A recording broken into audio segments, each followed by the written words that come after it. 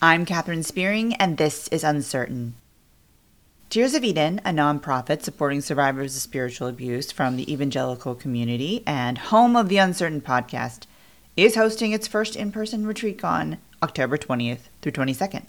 This RetreatCon will have the intimacy of a retreat with the intentionality of a conference. In partnership with the I Got Out movement, the RetreatCon will also feature a special event story jam highlighting survivor stories live and in person. Registration is currently open and spots are limited. Sign up with a link in the show notes. This podcast and the work of Tears of Eden are supported by the generosity of listeners like you. If you'd like to see the work of Tears of Eden continue, consider giving a one-time donation or becoming a monthly supporter. You can do that by visiting tearsofeden.org/support. Okay, so I cried probably 3 times while editing this episode. It hit me in a very personal place as I am currently writing more of my story as my experience as a woman and both a hyper-religious fundamentalist Christian cult and also my experience as a woman in the church. So this was a very personal episode to me, and I'm super excited to share it with you. Megan Kenyon is a recent MFA graduate from Washington University in St. Louis. I will put her full bio in the show notes. When Megan Kenyon's niece was born, it propelled her on a journey of exploring the messages she received from the church about being a woman, culminating in an art showcase featuring the church experiences of 22 women across generations and denominations. The findings were remarkable, but probably not surprising. In this episode, I'm going to describe some of the art that was featured at Megan's show, but if you want to see a photo of the pieces we are describing, please have a look at our Instagram at Uncertain Podcast. Here is my conversation with Megan Kenyon. Congratulations on getting your Thanks.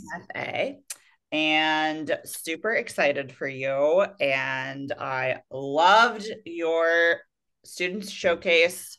Awesome. It was amazing. I wanted to sit by your book of things for hours and hours and hours. I was just like flipping through it, and then there was like a line building behind me, so I just had to move on. So I felt very lucky that I got to see all of it in person.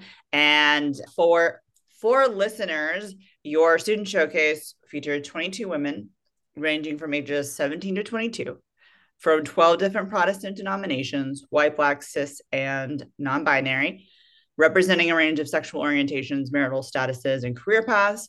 And they were all asked a variety of questions around their experience in the American church. Did I miss anything? I think you said from 17 to 22. It's from 17 to 72. 72. 72. Yeah. 17 to 72. Yeah, so Yeah. it's quite a wide range. So tell me the story of what prompted you to create this art. Where did your desire to pursue this come from? It's a very highly creative project, but also a pretty specific scope of research. And I would just Yeah. love the story behind that. So it kind of all started in 2020, which I feel like 2020 is going to become the new 2016. Like everything that people are like, oh, it all goes back to then. But I was working on an art show, a solo show in 2020, where I was looking at different kind of hot button issues that had been kind of in culture that had caught my attention and kind of some of my passions.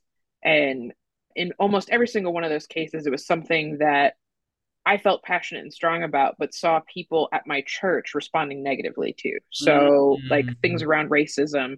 And as I was reading books and trying to like understand, like, how is this still in like everyday reality? Like, I'm from St. Louis. So, like, when Ferguson happened, I was actually away at college when it happened. But the fact that something like that happened in my hometown, Yeah.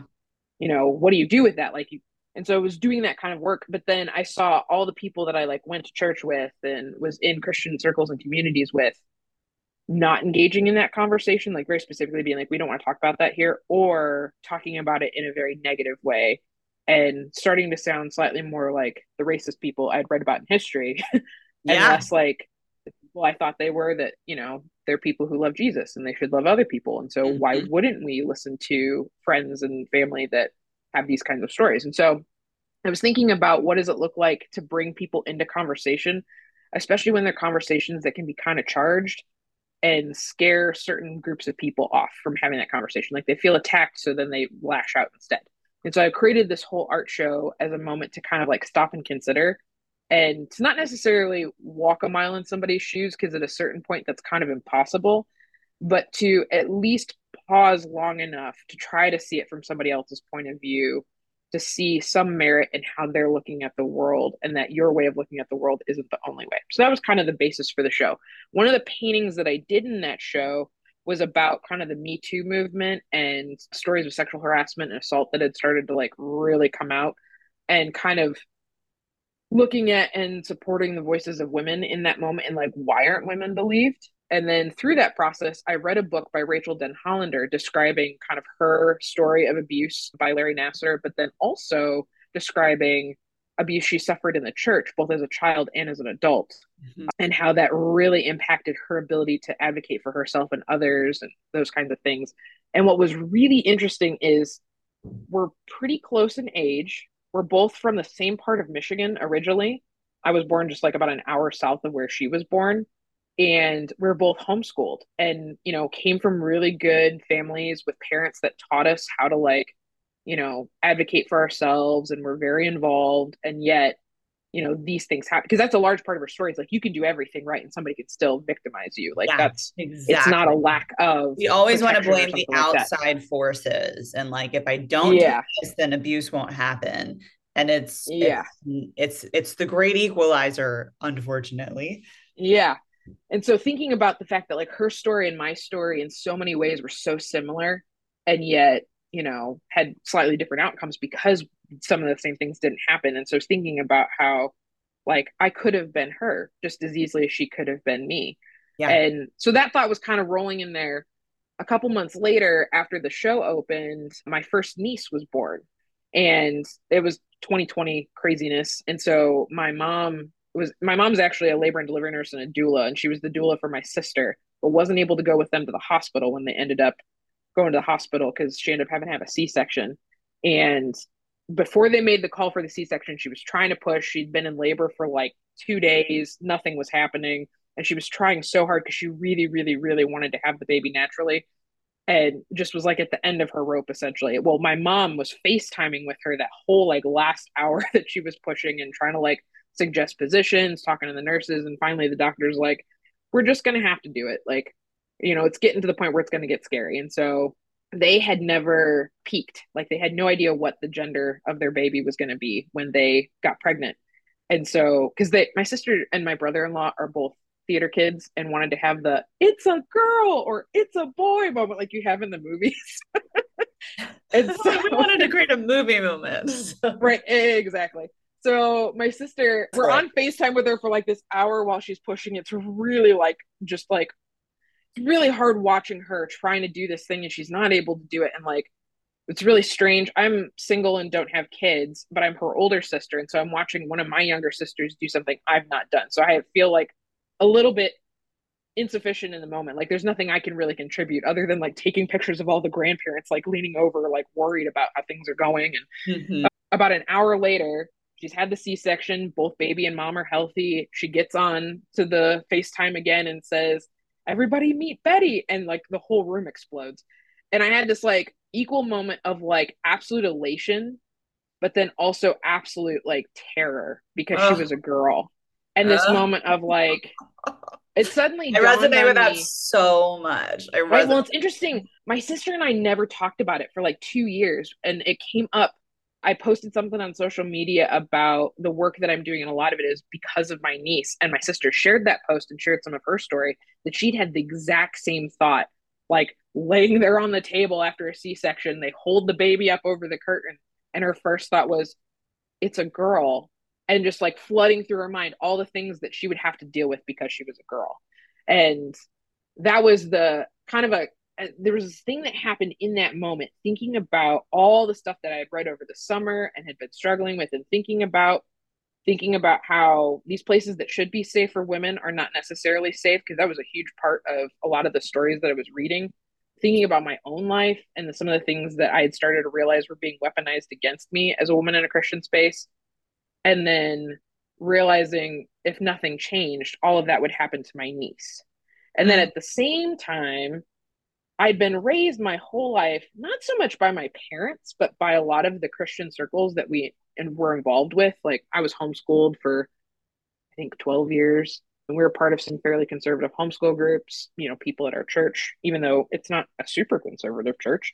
But there's this general prevailing idea that to be a good Christian woman, you'll end up being a wife and a mother. And that the way that that kind of gets packaged depends on if they're like really strong about that. But it always kind of comes with this baggage of like, if you don't end up being a wife and a mother, somehow you didn't really fulfill your full calling as a Christian woman. And I was standing there literally in the living room at my sister's house on the FaceTime, seeing her having achieved the two major things you have to achieve as a Christian woman, and kind of wrestling with, I don't think I'm going to have kids. I may never get married.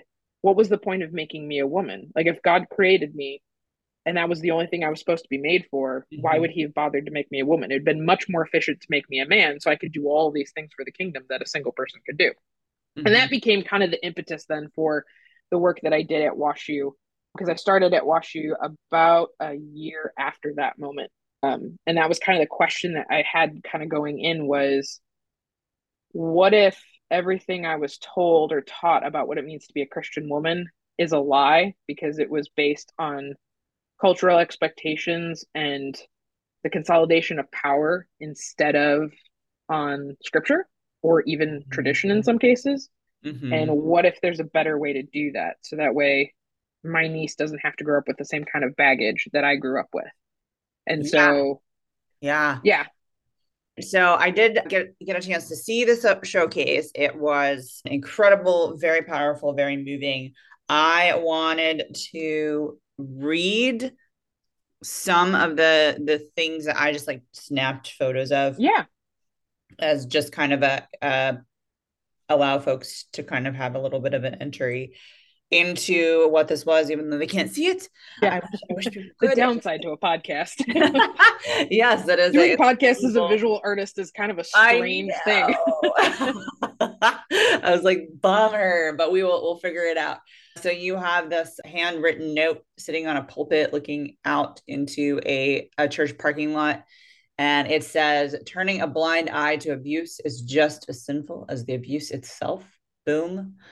There is a photo of a shower head inside of just like a plain white shower. And it says, the church does not prepare people for sexual situations. It was never said explicitly, but sex is about the man and his ego. It's about helping him with lust. You can't say no too often. He is always going to want it, in parentheses, he won't. Sex always feels great, in parentheses, it doesn't. You can't go from trying desperately to never be alluring to being as confident and experienced an actress. To be fair, secular culture didn't prepare me either. Another one says it's just a woman in the middle wearing all black, and then two women on the other side facing backwards, also wearing black. It says, men blow you off when you have an idea. I learned this in the church, at my job, and in life in general. Another one is a woman sitting in a chair with a bucket. Is she washing clothes? Yeah. Yeah. And it says, my mom used to say that in the church, women's roles were doing anything the men didn't want to do. And finally, this is my favorite. It's just a white piece of paper with some like red paint splotches on it. And it says, when I think of how the church teaches women purity culture, I think of nasty, manipulative, women controlling patriarchy and creepy dads. Love that Yes. one. Love that one. So I was super lucky to get to be able to see this. And as far as like the research goes and the project itself goes, what are some things that you expected to see in this research? One of the things that's weird about this research is doing this research as the insider of something. It gives me both an advantage and a disadvantage simultaneously. One of the advantages is having been in the church my entire life and been in mostly evangelical context my entire life, it's really easy to see the structure of things as it kind of becomes revealed and as I do research and kind of it's kind of like if you were making a house and you found mold in your house and had to pull all the drywall off, and suddenly you see down to the studs and the structure, and you're like, oh, yeah, I'm not surprised by this. This is what I expected to see in some cases. And this makes total sense. The reason this crack is in the walls because it started over here. And if I moved this thing, I'd be able to fix it. The part that's tricky, though, is now you're living in a house you've completely dissected and there's crap everywhere and rubble, and you're trying to determine, can I even still live here?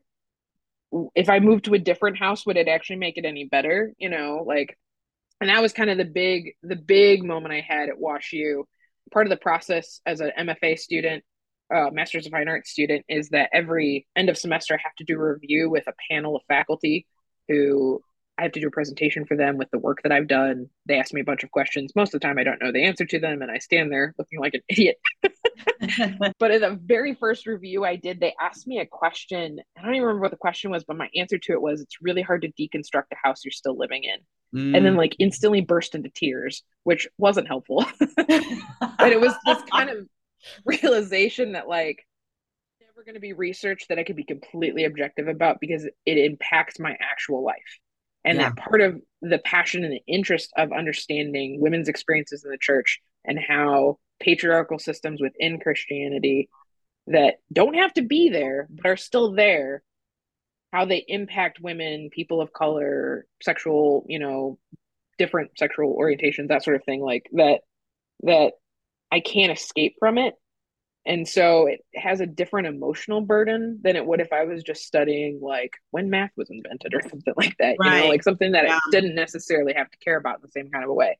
And so in some ways, I think that's made the research part of this much more interesting and deep Mhm. because I know kind of where to look and how to look.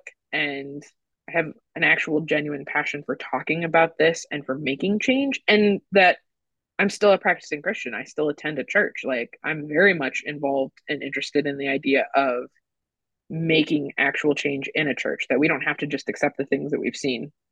And so I feel like it gave me a maybe a more nuanced position than maybe somebody standing outside of the church looking at all the scandals and all these like revelations of abuse and narcissism and like just really, really toxic systems and theology could just kind of write it off as like, well, that's dumb. Just get rid of all of it. Like I had at least one professor at WashU that she was nice about it, but that was kind of her thing, is like, aren't we past religion? Like, it's kind Yeah. of.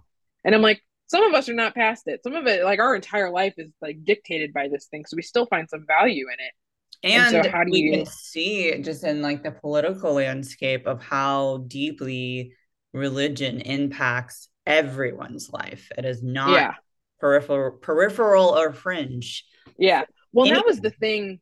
thing. The one struggle I had starting at WashU. Most of my professors were really excited about what I was doing and the fact that I was an insider wanting to critique something I was inside of and to do it in a really both academic and artistic kind of a way.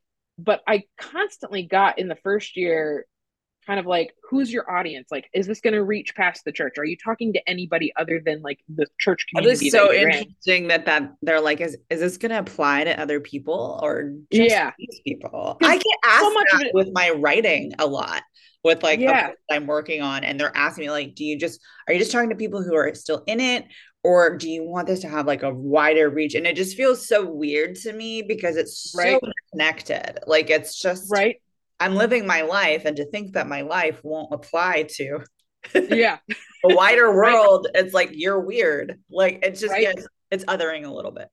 yeah. I think one of the things that happened was I started to learn how to articulate myself better, so that helped a lot. Just like learning, just like crash course through like feminist history, art history, like all these different kind of discourses. Felt like I got shot out of a cannon in the last 2 years, to be Yeah. honest. But one of the things that helped me a lot, weirdly enough, was when Roe v. Wade got struck down over the summer. Mm-hmm. And all of a sudden, I could provide a link to, you thought conservative evangelical Christianity and its values is just some weird subculture that you can basically ignore because they're a bunch of freaks. However, Exactly. they have an outsized amount of power to make a lot of influential change in a lot of different Yep. sectors of popular culture, political culture, like all those kinds of things. They're not just staying in their pews and their stained glass walls. Like they're going to be everywhere. And so I started to reframe the project as I'm working with and talking to and kind of elevating the stories of people who've been on the front lines of this battle for a really long time. Mm-hmm. One of the ways I had to write a thesis, like a written thesis, to go with kind of the visual thesis for the project. And one of the ways I described it in the thesis was that the women of my group were kind of canaries in the coal mine. Like evangelical women have for a long time noticed the issues related to power, related to theology that promotes submission and subjugation to authority. You know, all those kinds of conversations. Like they've been on the front lines of it for a really long time, but they didn't often know how to articulate that and who was going to listen to them. Mm-hmm. And so this was an opportunity to elevate that story and to say, hey, listen, before anybody gets like blindsided by this, let's just tell you it's been here for a really long time. And this is exactly what it looks like and where it likes to hide. And that it's possible to love Jesus and to not have to be like that. Yeah. And so, Yeah. yeah. Absolutely. All right. Kind of the reverse of that question. Was there anything in research that surprised you that you weren't expecting? Oh, that's a really good question. One of the things that has been a constant struggle for me is trying to understand why the impact of spiritual abuse on actual lived lives is just so cataclysmic. Mm-hmm. I have there's like actually there's more like 25 people in this collaborative project that I'm calling the Women's Chapel. A couple of them are not participating like full time. They're more just kind of mentors or people that I can kind of lean on a little bit as I'm having conversations. So their stories are kind of like in the zeitgeist of it, but not necessarily at the forefront of it. But of this group of ladies, several of them have talked about like really specific and glaring moments of abuse and neglect in churches.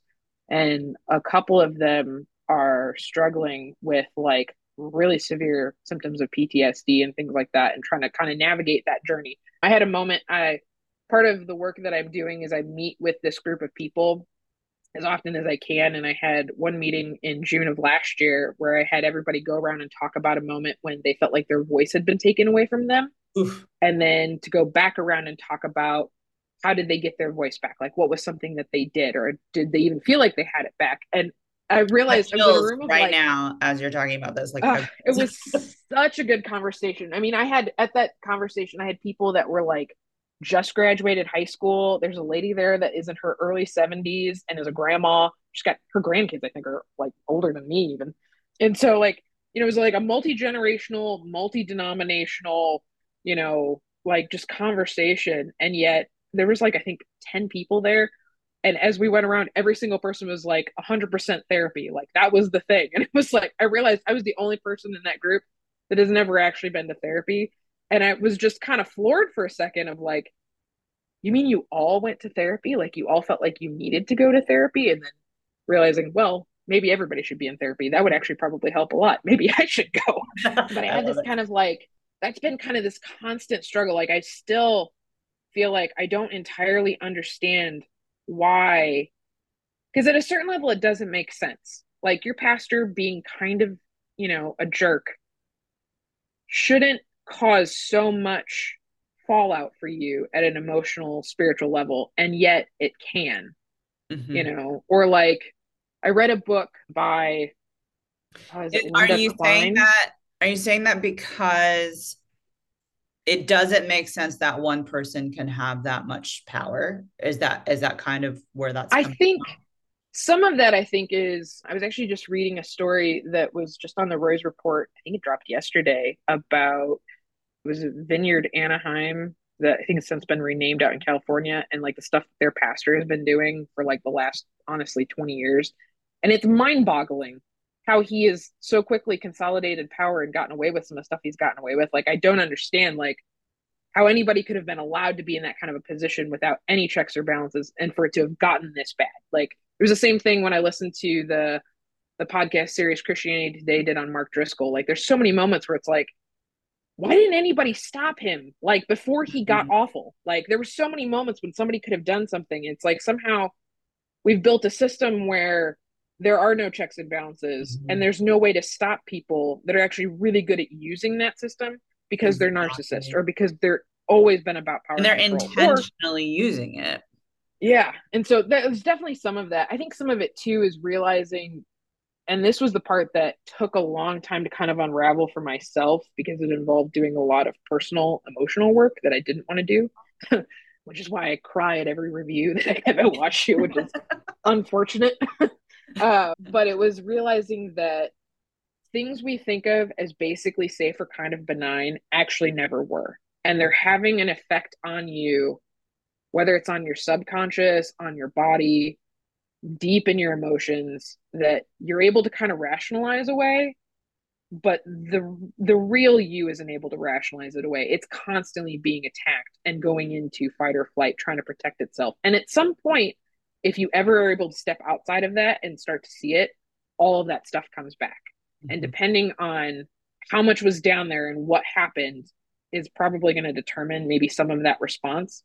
But it honestly doesn't take, like, if you think about it, if you took a little tiny drop of poison versus a big drop of poison, your body is still poisoned. It's still going to have to try to work with that Mhm. and maybe try to survive it. And so that was the thing I started to realize was these things I've thought of all of my life as not being a big deal because in a lot of ways it didn't impact me in an obvious way. And so I didn't think of myself as a victim of Christian patriarchy because, well, I don't have that person's story. Like, I wasn't sexually abused at a church and my pastor never yelled at me. I was never on staff with a, narcissistic leader. Like, I was able to kind of compartmentalize that sort of a thing, but then starting to realize like I was still a part of purity culture. Like I still totally bought into that. I was still part of like quiverful thinking, even if that wasn't something my family actually did, like some of these other things, like, Mhm. and I still had every intention of when I became a wife and a mother, being a submissive wife and like raising Yeah. my kids through homeschooling. Yeah. And like, not that any of those, like, homeschooling is necessarily bad, but definitely some of the streams that I was in were not healthy. And Mhm. so the realizing that one of the only things that saved me is the fact that I'm single and don't have kids, and that had Right. protected me from, And or you that kind I've of have never this worked. like I dodged a bullet experience. Yeah. And so that was and then starting to realize that maybe I didn't dodge a bullet. Maybe I just thought I did. Mhm. Maybe I actually have some damage down there that I wasn't willing to deal with. And that, I think, honestly, that last piece didn't really click in until the last probably 3 or 4 months. And some of it was realizing I carried a lot of rage in relationship to doing this research, which I think is a natural part of doing it because if Mhm. you're not angry about it, then you're not really paying attention because what Mhm. is happening is so gross and Mhm. awful. I had an opportunity while I was at WashU. One of the professors there, Marie Griffith, taught a class on abuse in the church, which was the first time a class like that's been offered at WashU. Yes. And it was the most amazing class I think ever taken, but it was also really really tough because we're like constantly reading like survivor testimony, reading about things in the Catholic Church and the Protestant Church like that And this kind of was set an people up to actual fail. class called Abuse in the Church. Yeah, I yeah, like I watched had to watch do you. papers and read books and write discussion posts and try to keep up with all of the undergrads at WashU were really brilliant. So Mhm. And this is for listeners, this is Washington University in St. Louis. yes, yes, the Harvard of the Midwest they call it. Really? Is that really what it's called? Yeah. Oh, yeah. Actually, matter of fact, if you ever go to WashU, if you look down kind of the main drag, that main gate, it's patterned after Cambridge, and then when you walk through, the quad that's behind it is patterned after Harvard. Oh, Like they've all made it right. very obvious. Okay. It's Yeah. very beautiful. It's a very Yeah. Yeah. It's very expensive, but it's very beautiful. huh. But yeah. So So yeah, okay. that So you was said abuse in the church. It was called that was what the class was called. yeah. Yeah. So I was taking that class, having these discussions, and throughout the entire class, the professor kept saying, like, check in on your mental health. Like, if this gets to be too much, like, please let me know. There's all kinds of accommodations that can be made, and I just thought, oh, I'm fine. Like, I'm doing great. I'm so like pissed right now. I could survive anything. And Mhm. I was not really listening to my own body and my own spirit in what it was kind of taking in and having to digest constantly on top of like my own personal research and like keeping up with stories that were breaking, like the Matt Chandler thing that was going on over the fall and like all that kind of stuff. So like It's like I every couple of weeks, a new one, a new one, a new yeah, and one. like I just can't stop myself sometimes. I'm just like taking it in because I'm like, oh, this is all content for what I'm working on. And I'm still working with my group and listening to their stories, which in some ways are tougher because they're people I personally know. And in some cases, they're people I used to go to church with, or like we're in homeschool groups with. And so I know some of the people that they're talking about, and then having to wrestle with, like, wow, no idea that person was that much of a jerk, but I can see it. Like, okay. And kind of had this moment over Christmas where I still don't even really know how to describe it, but it's like 10 years of rage just instantaneously melted into grief. And I like started having issues with having panic attacks when I would fall asleep. Like Mm. I'd be laying in bed, I would roll over to my left side and instantly feel claustrophobic and have a panic attack and Mm. be laying there feeling like I was having a heart attack and couldn't breathe. And it took me a while to realize what was happening. I had a friend, kind of an acquaintance from when I was growing up, who actually had a heart attack over like the Christmas break, even though she's like in her young 30s. Turned out she had like a heart abnormality, and that was what had kind of caused it. But I was like, it can happen to people in their 30s. Oh my gosh. And so, Yeah. like, I was instantly freaked, like when my heart would start racing and stuff, because I'd had a panic attack in the past, but it had been mostly, I felt like I was going to faint or throw up. I'd never had the heart racing happen. Mhm. And so this time when my heart starts racing, I'm like, this is it. This is it. And then nothing really happened. And then it happened again the next night. And then I started to realize it's happening every night at the same time in the same moment. That's not a heart attack, stupid. That's a panic attack. And Mhm. so what's causing this panic? And I ended up reaching out to a really good friend who's a functional medicine specialist, and we did some kind of work with that and starting to realize it was this heavy weight of grief that was crushing me literally almost to death. And that part of what I wasn't able to articulate until that moment, kind of working with her and kind of after the fact, was this feeling of I have to carry this burden, because to not carry it would be to just stop listening, stop looking, to pretend like this thing has gone away and to never try to see it again, knowing it's still out there and that I failed to actually fulfill this job for myself even. But that also, now that I'm stuck with this burden, where do I put it? Like I can't put it on the people that I just took it from, because that was the whole point of like listening to them and helping them carry it. I can't really take it to church. I'm just recently switched churches and I'm still kind of getting to know people. And even though I think it's a much healthier space, there's still that kind of fear of like, maybe this is too much. Maybe they want it. Maybe they're not safe to be able to like give this to you. Like I Yeah. have some suspicion with that. I could kind of give it to like, talk with my mom and like people like that. But, they've got their own lives too. And there's a lot of stuff going on in our family at the moment. And so it's like, and so I'm just kind of left stuck here. And the realization I had was ordinarily I would be told, well, you can just take it to Jesus. And that somewhere along the line, I'd internalized the belief that Jesus isn't safe either. He doesn't want this burden either. So now I'm going to have to carry it by myself. And that realizing the theological framework that I have for myself would say that's not true. That's a lie. That he is always going to be the person that is meek and lowly of heart. Like he is here to help carry this burden.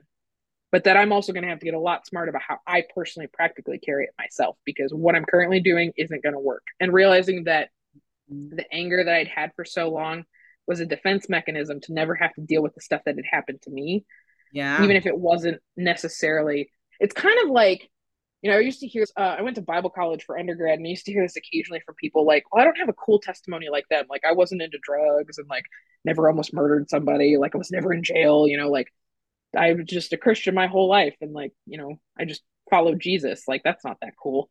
And I would always tell people, like, you don't have to have a cool testimony to follow Jesus. That's not the point.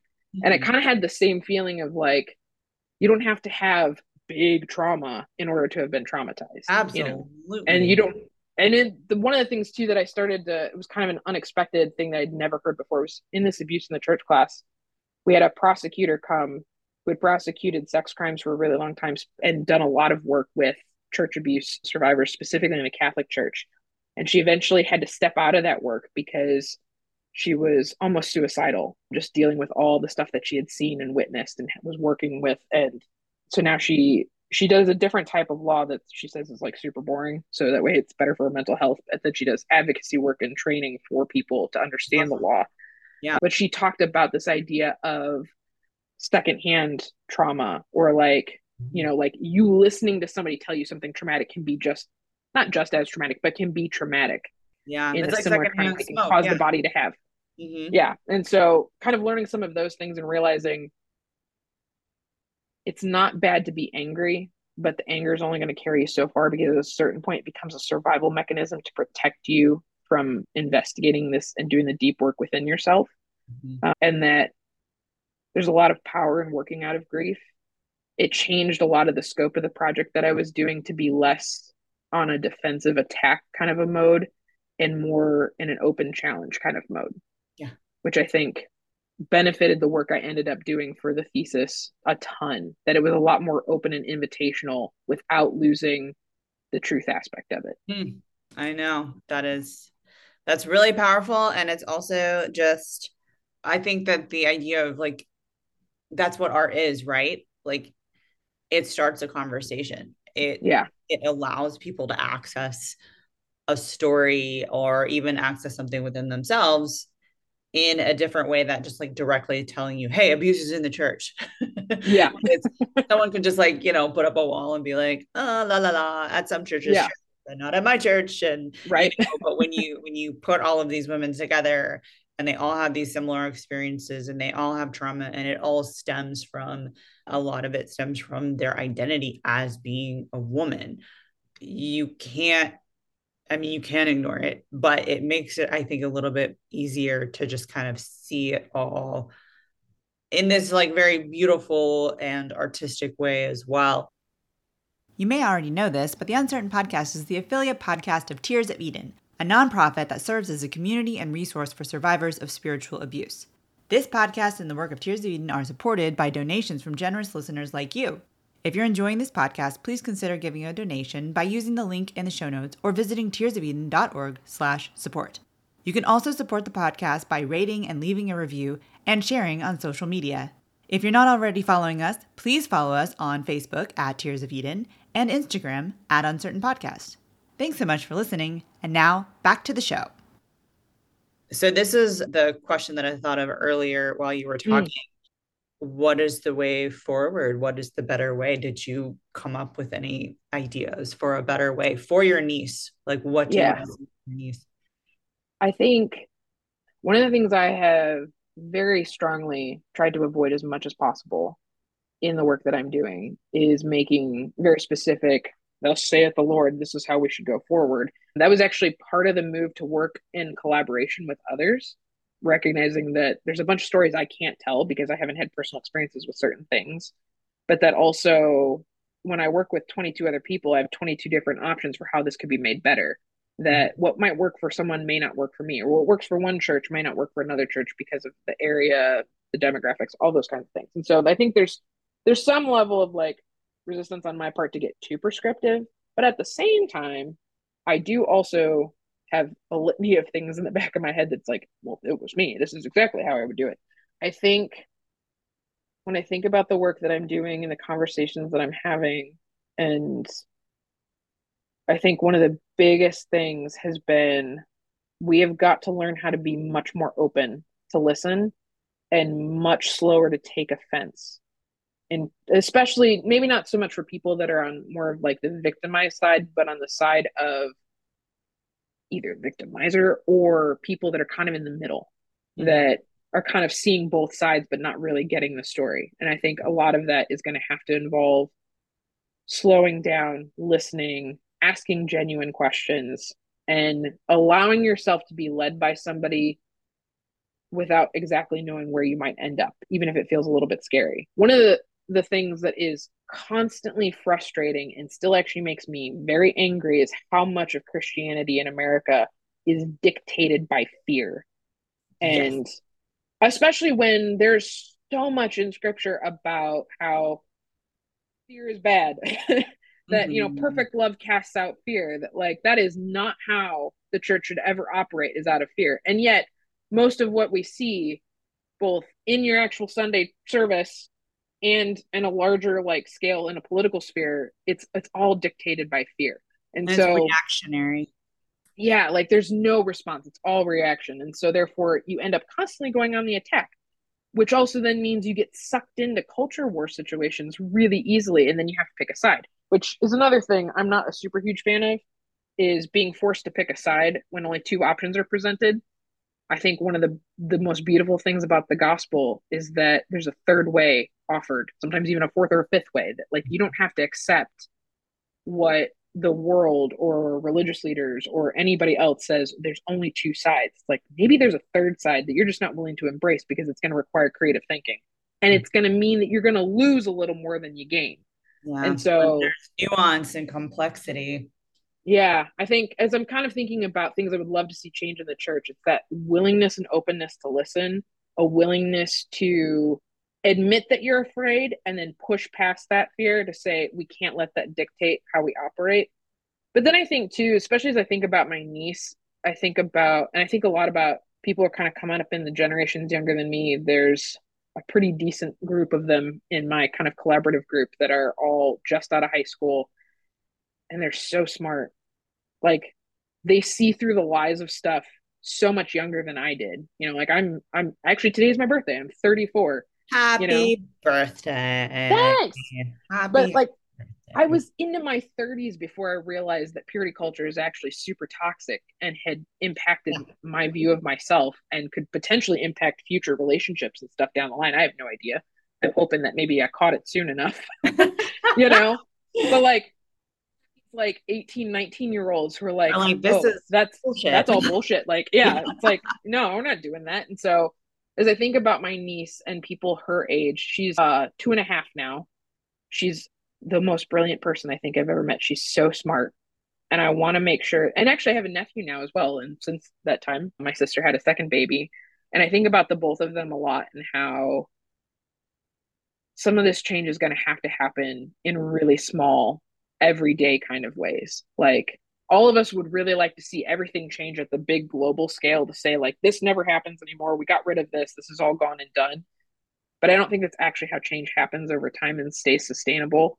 You know, it's true like an exercise, like, you know, you could just go try to run a marathon without having practice, but you're going to fail every time. But if you made consistent daily efforts every single day and kept doing it, practicing, you would eventually get Yeah, there. And exactly. We're not going so, to change this in any different way than any other change happens. It's going to be slow, yeah. intentional, and constantly moving forward. So, which interestingly enough is something that I think art brings beautifully to the table because a lot Absolutely. of practicing as an artist is daily doing it, you know, and consistently practicing a craft to be able to present something in a visual form that people can connect to and hopefully be inspired or challenged by. Yeah, no, and I'm so glad that you have added your voice to the mix of artists and also researchers who are adding to this conversation and inviting people into this conversation and also giving a lot of women a voice to tell their stories. I can definitely tell from your project that that is what happened.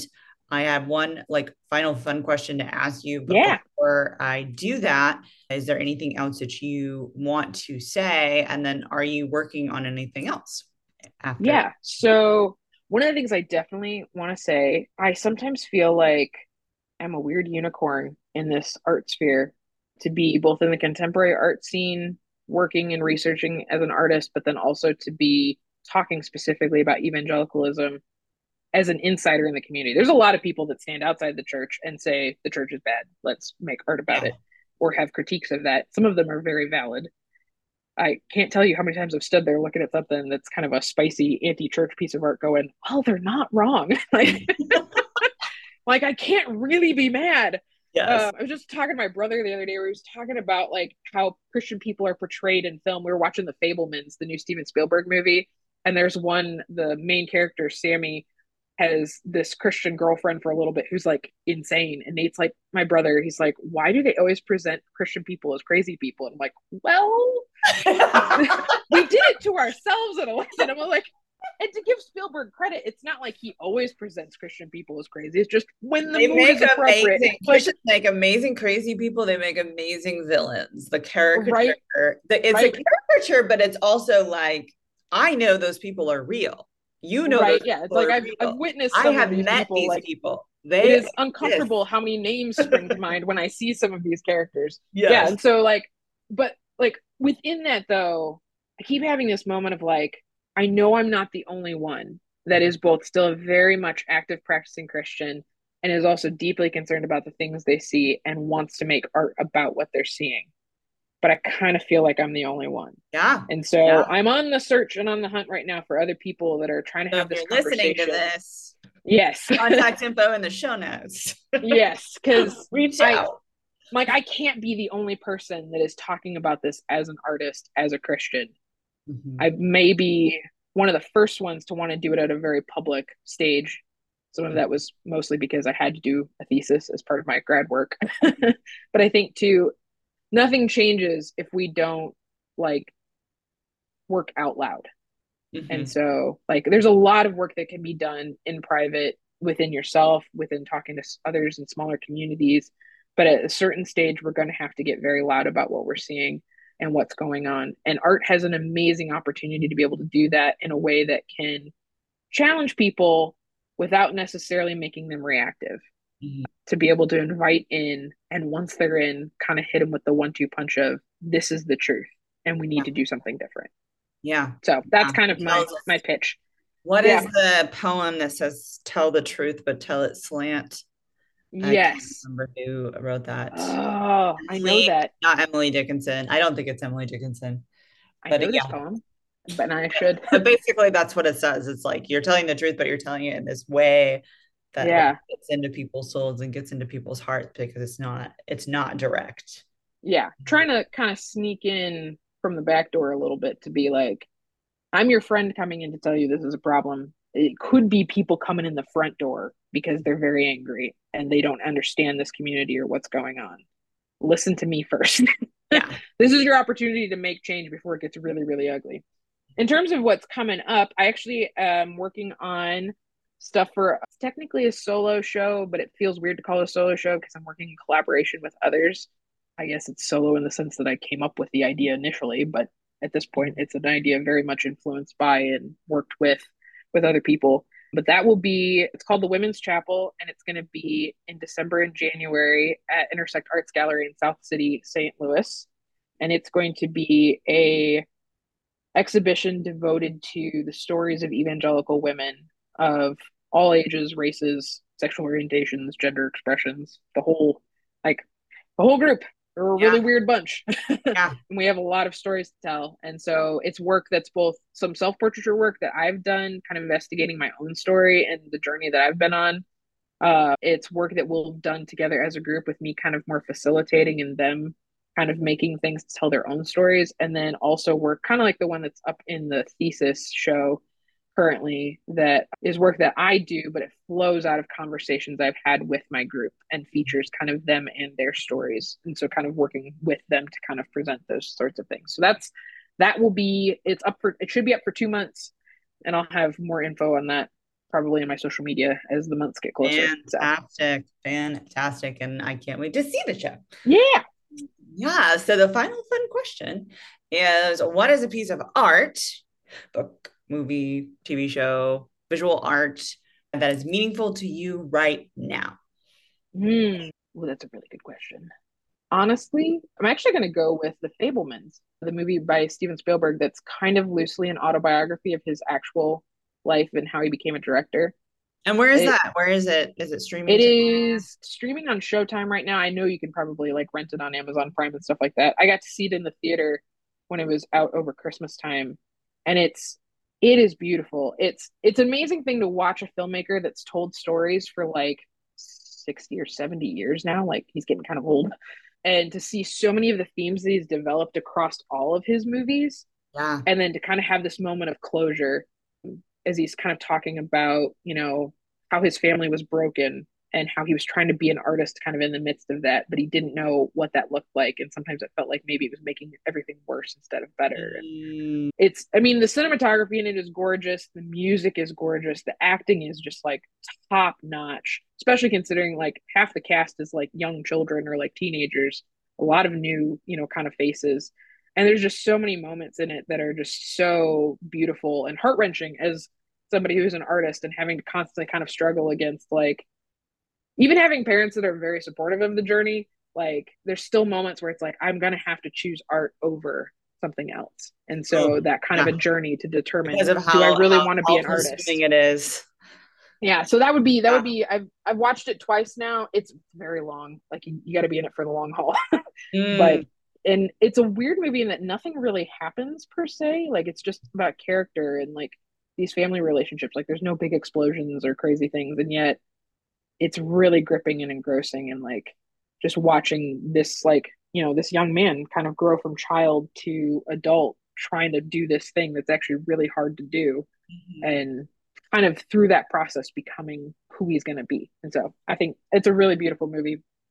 It's really, really cool. And so, Oh, well, thank you yeah, for sharing that. And I'm definitely going to look for that because it sounds like something I would really love to watch. yeah, But thank you for answering that question. Thank you so much for dedicating your time and just the hard work of putting your project together.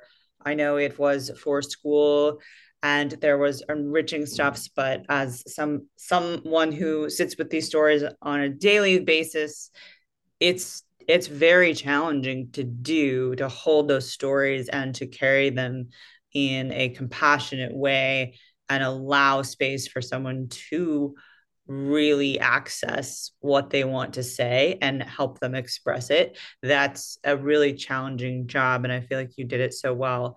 And so thank you for coming on and giving us a glimpse into that process and inviting me to your show. I loved it. well, thank you. It's been fun to get to share it with people and get to hear some of the feedback, and then to know that it is actually, I don't know how much it's challenging people because I don't know if I'll hear from those people, but I know that it's at least encouraging people, and that is Absolutely, yeah. definitely one of the goals. So Yeah, yeah, I think it encouraged me just to be like, I mean, even though like I literally work on this like every single day, but just to like see someone else put something together and share these stories and be like, oh, it's real. yeah. Like, Oh man, I can't tell you how many times I have nearly gaslit myself out of doing this work. Like, it was literally in the spring, like having panic attacks going, am I just being ridiculous? Like, maybe this isn't this big of a deal. And then going, you I'm literally can't sleep at ridiculous. night because of this. Like, this is a big deal. Mhm. Yeah, and I love that the birth of your niece was a catalyst for all of this too, and just like that holding on to that motivation. I think I forget that motivation, but just like I don't want other girls to have to exist this way. Like I want to leave this world just a little bit better. And Yeah. can it be just a little bit better? Just a Yeah. little bit better. So yeah. Well, thank you again. That is a wrap. Thanks so much for joining us today. Uncertain is the affiliate podcast of Tears of Eden, a community and resource for survivors of spiritual abuse. If you're enjoying this podcast, please consider making a donation by visiting tearsofeden.org/support. All donations are tax deductible. Intro music featured in this episode is from the band Green Ashes. Before you go, please take a moment to like, subscribe, or leave a review, and don't forget to share this podcast show with everyone you know. I'm Catherine Spearing, and I'll see you next time.